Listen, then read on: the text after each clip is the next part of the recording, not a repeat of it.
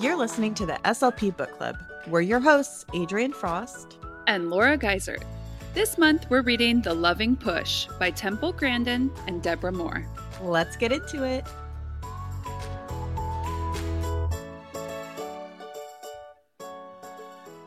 Hi, everybody. Welcome back to the SLP Book Club.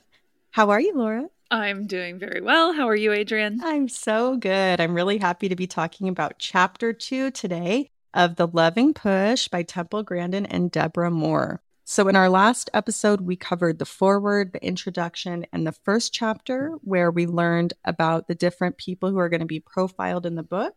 And Chapter 2 is about the 3 necessary components of your child's success. So it's really focused on success and what you can do to support it.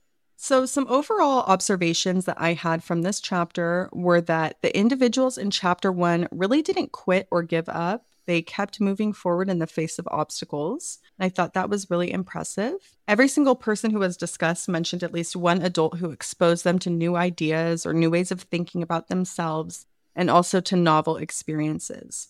So these components helped to pave the way for each person's success, and they were encouraged and stretched outside of their comfort zone by at least one adult in their life. We're going to start by talking about creating a positive mindset.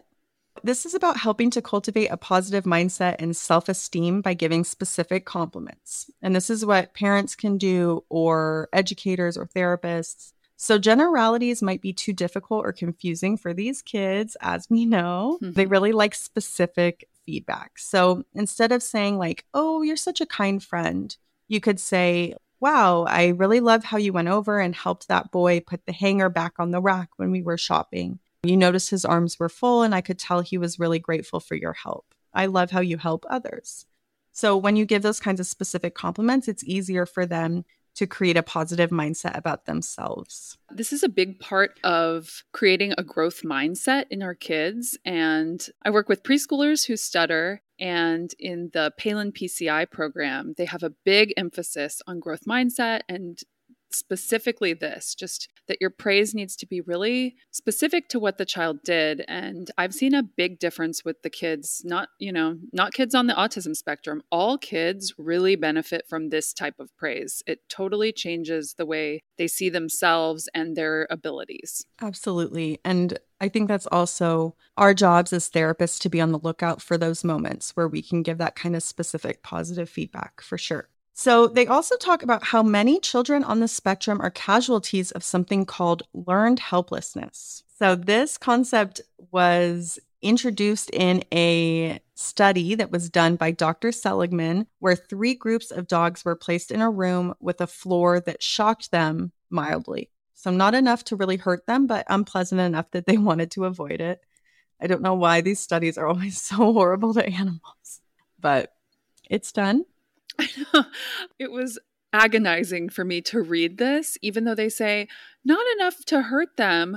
But imagine the damage psychologically that's done to a dog where the floor they're walking on is just shocking them. You can't just walk. I know. I was sad reading it too, but I guess it's on Dr. Seligman, he's the one who did it. Yeah. Okay, so group number 1 of the dogs experienced the shock and then were released. Group number 2 had buttons they could push that would stop the shocks. And then group number 3 had those too, but they did nothing. They didn't really work. So afterwards, they found that the groups 1 and 2 recovered pretty well, but group number 3 exhibited signs of depression and anxiety. And then when they put the dogs in similar situations again, group number 3 generalized their powerlessness and acted completely helpless.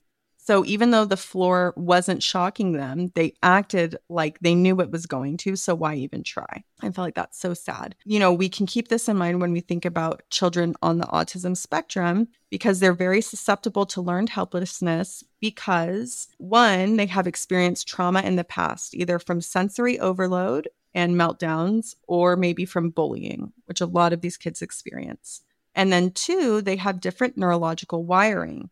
So it's hard for them to see the big picture, and instead they kind of hyper focus on a small part of the picture and fail to see alternatives or other choices that might be right in front of them. It's really our job to help children see their choices and act on them as soon as possible. Sorry, I wanted to go back a tiny bit back to learned Sure. helplessness, because once Sure. again, I think this is such a big problem, not just for our kids on the autism spectrum, but for all kids with varying disabilities. So often they have adults doing a lot of things for them, and we're really doing them a disservice if we don't push kids to do things themselves, initiate things themselves. A kid gets to high school and they're so used to having someone right there doing things for them, and it can be just really limiting for them, the way that sometimes we help too much. But then also, I don't know if you remember this, but we had a professor in graduate school who said he feels that women have developed learned helplessness in the area of math. I don't remember him saying that. Do you remember? And I always think about that. And it is a thing where sometimes if you just say to yourself, I'm not good at blank, it starts to become part of your identity and you don't ever try. And that can be true of anything. And I think I've been guilty of that sometimes with math or with geography. I'll go, oh, I can't remember names of, I don't know geography. But it's like, well, is it that you can't remember it, or it's just not important to you and you've never tried? Sometimes when you say I'm not good at something, then you just decide that's it and you're not going to try. Yeah. And so I think sometimes the kids with autism have that attitude. They say, I'm not good at that. I have no interest in getting good at it, trying to do it because I know what the outcome will be. I'm not good at it. Oh, well, maybe geography is just not an area of special interest for you, Laura. Well, if I ever want to be a Jeopardy contestant, I'm going to have to buckle down and learn it. Yeah, absolutely. I mean, it's not easy for me either, but yeah, that's really interesting. And I wanted to also say, I have 5 years of experience working at a high school. So reading this book, I can think of so many kids and so many different situations where I've seen all of these things play out. Mm-hmm. And when you were just talking about the helplessness, it was making me think of one-on-one aids. That is a really fine line to walk because on one hand, these children need support. But on the other hand, they can rely too much on the aid and then be in that state of learned helplessness. So sometimes it's the aid being really attuned to the child and being really good at their job and knowing when to pull back and when to support. And sometimes it's the IEP team needs to make a decision about, whether or not it's necessary anymore. But I've seen a lot of children who really don't need their aid at maybe the 10th grade level, the 11th grade level, but the parents are scared and they want it for their child and, they don't want their child to fail. And there's just so many different components. But I was thinking about that because that can be a really tricky situation. Yeah. And even, I worked at an elementary school, and a lot of times those decisions to put the aids in place are because of the parents really pushing, and the IEP team were pushing back and knowing that the child can get by in school more independently. And, it's a really tough thing to get that right balance because also it's kind of a crapshoot how good the aid will be. You don't, it depends if it's an agency, if it's an employee of the school district. It's really difficult to get the right aid. And sometimes you see it work out and they are the right type of person that does push that kid to be more independent and is just there to support. But then sometimes you see that aid that's just doing everything for the kid. Hearing you talk about that too makes me think a lot of aids are put in place when the child's really young, kindergarten, first grade, and then it is fought for and kind of grandfathered in from the IEP for many years. So yeah, and actually many of these family members and mentors mentioned in the book would make fabulous aides. You're right. Like some of these people just have such great natural instincts. I can't even believe, I'm like, all these people should be special ed teachers because these are the kinds of people we need, out in the field. Well, moving on, then there's an example from Temple about a woman who told her she was afraid to go into certain stores and it was really impacting her life because she couldn't shop where she wanted. She was really limited to only a handful of stores. So in typical Temple fashion, she said, go to that store right there, go buy a newspaper. And I guess the woman just did it. And then Temple congratulated her on doing what she was so afraid of. And it just worked. And again, it's because Temple just kind of, if she had sat there and really listened to the woman, talk on and on about her fears, her anxiety would have really increased, and she maybe wouldn't have been able to just go buy the newspaper. But because Temple decided to strike while the iron was hot, it was more of a teachable moment. And the woman probably walked away thinking, wow, I can do these things that seem hard. Yeah, I like the idea of just doing the thing, because if you do let someone they can perseverate on the fear, the anxiety, and it just grows and grows to the point where they're paralyzed and really cannot face whatever they're scared of. So I love Temple just right there on the spot when she meets this woman. Go for it. Making her go to that little newspaper stand or whatever it was and showing her that she was more capable than she thought. Yeah, me too. There's another example of Patrick and his Aunt Mary. I have in my notes in parentheses, what a saint this Aunt Mary is. Like, I love her. Again, she sounds like a perfect natural special ed teacher. Everything she does is so instinctive for her, but right on the money. So Patrick liked to eat out, but he was afraid to go to restaurants. So his Aunt Mary would take him to really simple places where there was just like a menu on a wall, no like ordering at the table, but he would get so overwhelmed and then cry and refuse to eat. And his Aunt Mary would say, like, while there's no rush, you can and must decide. So again, she was not really letting him out of it because he was throwing a fit. She was just saying, like, take your time, but we're really going to do this. So they would go back to the counter, practice some breathing, and then just choose an option.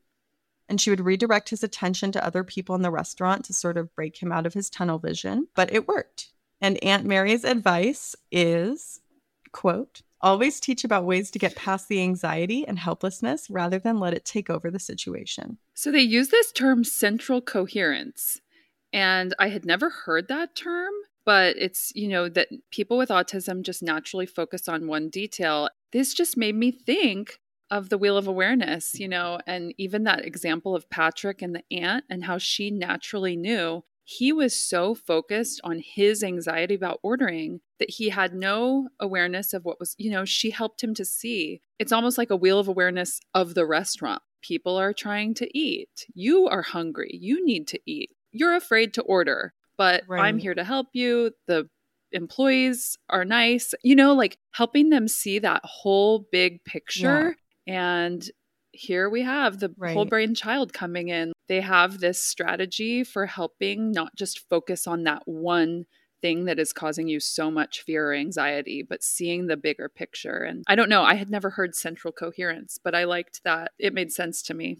That's a great term. And I agree that it does dovetail pretty nicely with the Wheel of Awareness. But, I can relate. I sometimes feel overwhelmed in a restaurant where maybe it's new and I've never seen the menu before. And again, Patrick is one of the younger people, so they probably had internet access, but it could be really helpful to like pre-look at a menu before you go to a new restaurant, So I do that all the time. I wrote that down, but then I thought, kind of like an aid, are we creating a situation where then he'll have even more anxiety if he does end up at a restaurant where he can't see the menu ahead of time? But yeah, I do that too. If I'm going to a new restaurant, I like to check out, because especially if I'm going to be talking with people, I don't want to have to sit and like really digest a menu. Right. No, it's smart. It's a good strategy. But you're right. Maybe it's child to child. It depends on them. Mm-hmm. But the conclusion to that story is that now Patrick is a restaurant social butterfly. And he really likes to try new things. So go, Patrick. Woo! And especially kudos to Aunt Mary. And then again, just to wrap up that little section, you may have to try over and over and over, but eventually they will stop feeling helpless and have more confidence in themselves. This is about learning optimism and resisting habitual negative thinking. Dr. Seligman also coined a second term, which is learned optimism. So he built on the concepts of cognitive behavior therapy, commonly known as CBT, and rational emotive behavior therapy. CBT says that something activates an event, then we respond with a rational or irrational belief, which then influences the consequences. So he realized that more than intellectual insight is needed to maintain change in our behavior. And so he added the terms disputation and energization to the model. Disputation means we have to expose the kids to counter evidence of their beliefs, often in the midst of their vigorous resistance. And energization means we actively celebrate the success that follows making positive choices and reclaiming autonomy. So, autistic children's brains are really good at focusing like lasers, which we were just talking about, which means they naturally don't try on alternative perspectives or explanations. It's really up to us to guide them in this direction and make sure they practice over and over and over and over again. We have to provide them with both insight and action. So, these kids really do need a lot of our support. And it's mostly important to make sure that this insight is based on clear logic and not an appeal to emotion, because that's just not going to work with how their brains are wired. They're very concrete thinkers, so we need to be very clear and logical with how we explain what's happening. Mm-hmm. Then we get into the 3 Ps, which are essential to the road to success. So there are 3 easy ways to remember how to teach our kids to resist habitual negative thinking and self-blame. They're known as the 3 Ps: permanence, pervasiveness, and personalization. So permanence, these kids often assume that bad events are permanent and that good events are temporary. So this needs to be really clearly pointed out to them over and over again, and they need specific examples of bad things that they've experienced that, in fact, were not permanent. So they give a really good example to support this of Patrick, again, our superstar of the book. Patrick was learning to drive, and he had really practiced a lot and was going to take the driver's ed test. I think the behind the wheel. He failed, which he had convinced himself that he would. And then his mind was telling him, during the moment, his mind was telling him he would fail. His anxiety was off the charts, and he made a mistake that he really normally wouldn't have made. And after he failed, he swore he would never again try to take the test because he believed that once he failed, he would always fail. Mm-hmm. But his Aunt Mary noted, he needs more than average success before he'll own it.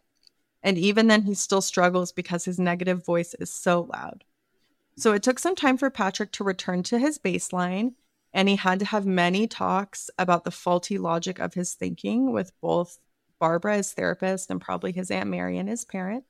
But it was really important to get him back in the driver's seat as soon as possible. They renewed the emphasis on relaxation and breathing techniques and rehearsed positive self-talk. And then he eventually took the exam again and passed. Mm-hmm. And now he drives frequently and confidently. So this is an example that when bad things happen to him, he needs to remind himself that while his initial belief may always be, once a bad outcome, always a bad outcome, it's not true. He just needs to be reminded of the proof. Yeah, they start this whole chapter with that really beautiful, I love that quote from Henry Ford that says, whether you think you can or you think you can't, you're probably right. And that's pretty much dead on Patrick, because he believed that he would fail that test. And it's almost like a self-fulfilling prophecy. Like if you just are in that mindset, I'm not good at this, I'm going to fail, I'm going to fail, I'm going to fail, you're going to fail. Yeah. Sometimes optimism can be annoying, but if you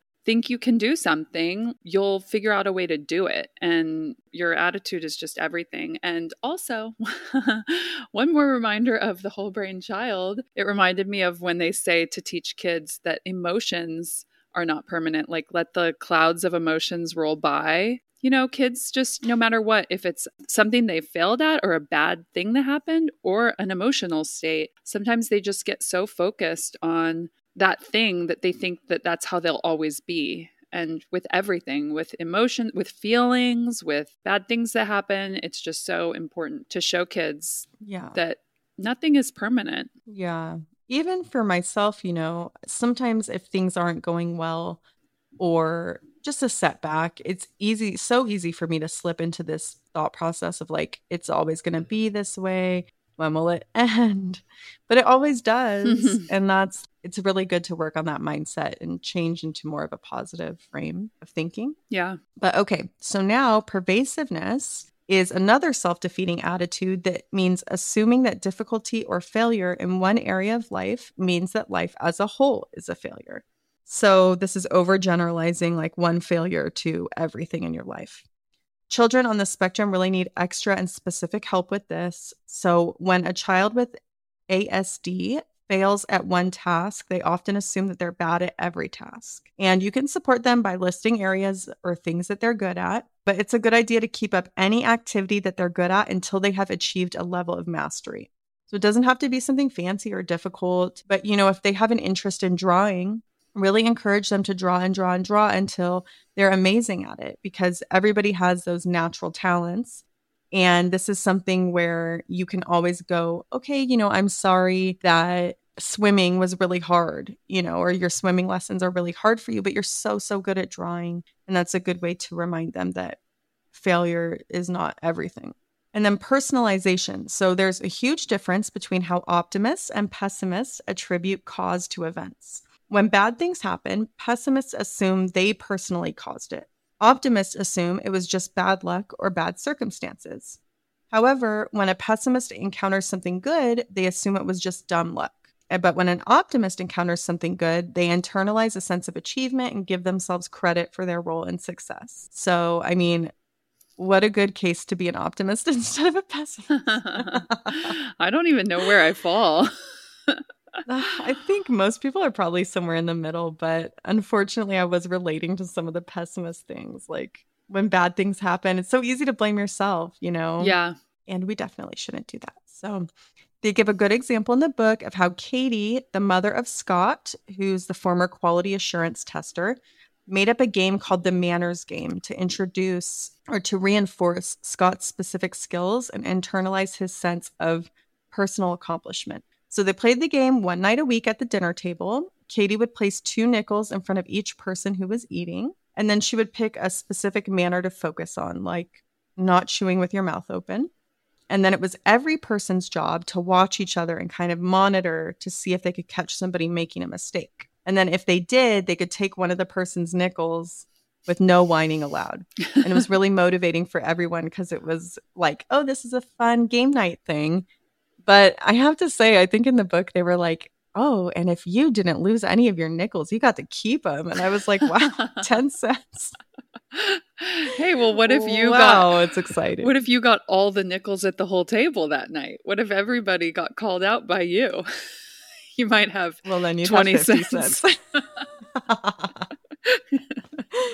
But I do see how that's motivating. I was just cracking up like, 10 cents, 50 cents. In these times of inflation, it feels so negligible, but I don't know. I thought, wow, also very inventive of Katie. Yes. So something that was important in each of the personal profiles from the chapter 1 that we just went over was that each individual had at least one parent, teacher, neighbor, employer, or other mentor to guide them. So these adults were able to blend being a positive role model, a source of advice or information, and someone who expected effort and accountability from these kids. So while the majority of these people really weren't professionals, maybe they didn't know a lot about autism, they were good at recognizing the uniqueness of each child and sensing the area of need. They saw the best in each child and were able to nurture and instruct them. So you could tell this made a really big difference to the child as well, because in this chapter, they have some quotes from each person saying, like, this person made such a monumental impact on me. Mm-hmm. Some of the mentors were friends of the child's parents, and some were teachers. Several of the profiled people mentioned influential teachers in their lives and emphasized that these teachers saw them as special and unique and provided support in their areas of interest. So this is making me think about us as speech therapists, because we can be these people for the children on our caseload. So maybe this could be done through tailoring therapy in order to reflect the child's interests, or just letting the kids be seen and supported as the unique individuals that they are within the session. Again, talking about fine lines to walk in special education, I think sometimes as a speech therapist, it can be tough because we look through the scope of trying to stamp out what makes the child so unique in order to help them fit in or help them make friends. And I know the tide is turning on this within the therapy world, but things like eye gaze goals, where maybe it really is uncomfortable for those children to make eye contact, but, we're trying to make them fit the mold of a typical person. And, I just don't know if that's necessarily right, even though the intentions are good. Like most of the time we're working on these goals to help them avoid being bullied or to help them form friendships. But we should be celebrating what makes these children special and unique and really tailoring our therapy to help support them in the way that they are and to help them reach their individual potential. And it's really not that hard. It just takes a little bit of creative thinking on your part to tailor your therapy to the child. I hadn't thought about this before, but now that you mention it, later they're going to talk about how you can explain something to a kid with autism so that it becomes more important to them. And yeah, we're kind of moving away from those goals that are like, so and so will maintain eye contact. No, if that's uncomfortable for somebody, if you give them the reasons why it's important to at least kind of turn your body towards someone so that you can read cues, if you can get them to kind of at least face their communication partner, because I've certainly had kids who are turned fully away from the group when they're communicating. But if you give them those, why is it important to be able to see the person you're talking to? Oh, so I can know if they're bored. I can know if they're upset. If you have those reasons, because sometimes people with autism can kind of be a questioner, like, well, why would I do that? They want to know why that would be important. Well, I know. And I have some notes later on motivation on the child's end, because that's huge too. Like you have to have buy-in from them. So whatever you're trying to teach them has to be relevant to them. And I know, talking about making friends, I've had kids who really want that and they are receptive and they're open to hearing what we have to say about it. But I've had other kids who it's a waste of time. They don't care. And maybe they're shutting down, some of the stuff we talked about with the whole brain child. But ultimately, it is a partnership and everyone kind of has to be on board for that to matter. There's a really beautiful part of this chapter that covered the teaching philosophy of Sarah's science teacher. Her name is Mrs. Letzos. She talked about the way that she made math interesting to her students and how she appreciated each individual student's perspective. So she sounds like a really, truly amazing teacher because she really understands that all children are unique, but they can all make valuable contributions. So this is what truly makes a good teacher into a great teacher, I think. And then the last part, which I found pretty interesting too, was talking about getting families and schools to work together. This is really talking about how families can seek preparation for life after high school from the school district. Mm-hmm. They encourage the family to have an IEP in place in order to access these services, which for sure is important. The book says that many districts will say they don't have these kinds of vocational programs. But in my experience, and as time has gone on since the book was written, I would say that probably depends on the area you're in and each specific district. Mm-hmm. If you're in a more metro area, maybe there's more of these programs. If you're more rural, it might not be as fleshed out. At my previous district, we had programs that focused on life skills and vocational training, as well as community outings to teach the children how to interact outside of the school setting. So this was for high schoolers. We also had a continuing education program for students once they graduated from high school. So instead of going to community college, they could go into another program. They were really helpful and they can set students up with jobs or at least some light job training, real life training for how to navigate things like money management, independent living skills, and navigating public transit independently. So these programs exist. They're out there. They're a great resource and a great way to sort of bridge that gap between high school and really being independent. That's great. But personally, I found it can be difficult for parents when an IEP and the goals start to change in order to support transition to life after high school. So depending on your state and your district, this is around age 16. Many parents really want their kids to have academic focused goals. That's just what they've been working on for so long. For many parents, that's a marker of success. But we're starting to shift the gears into looking at life skills goals that are more appropriate for the student. So, as with anything and with the IEP really being a team, we need to balance those. I think when the team balances both the parents' wishes and what's best for the child, everyone's happier. Yeah. But I think definitely you need to have some life skill goals in place. And that can look different depending on the child's skill set and their level. They gave a really good example of a student who was interested in working in the film industry after high school. So his IEP team worked together to support him with goals like researching occupations and job requirements in the film industry, people and organizations in his community where he could gain experience. So the student was actually placed in an internship out in the community, and they provided an aide to support the internship. The student was able to learn skills related to operating professional video cameras, lighting, and sound. And then he was also supported in order to write a movie review column for the school newspaper. So for me, this is just demonstrating how every person on the IEP team can kind of come in with their piece to support the vocational dreams of the child and kind of help them get their feet wet and decide what they want to do with that information. Yeah. That student that we're talking about now has the opportunity to put some stuff on his resume or to have some experience when he talks in an interview. So that is huge. And again, mentorship goes a long way there. So overall, mentors can be even like media personalities or superheroes. There was a little part at the end where they just talked about some examples of people who saw themselves in celebrities. I think Conan O'Brien was mentioned, which was really funny. Yeah. Just people, characters who inspire them to be their best selves or to mirror some of the mannerisms that they like in those people. Yeah. So that is it for chapter 2. I hope everybody was able to find some information in there that inspired them, or maybe something you can use with some students on your own caseload. We're looking forward to having all of you guys join us for the next episode where we'll be covering chapter 3 from The Loving Push. Bye, Laura. Bye, Adrienne.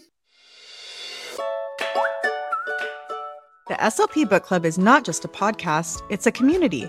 Go to facebook.com/groups/the SLP Book Club to join the discussion after each episode. Want even more of the SLP Book Club? We've made all the resources for this book, including chapter summaries and visuals, available for free on our Patreon. Go to patreon.com/the SLP Book Club to download these great materials. To learn more about the SLP Book Club, go to theslpbookclub.com. You can contact us by emailing hello@theslpbookclub.com. Follow us on Instagram @SLP_book club. Find us on TikTok @the SLP Book Club.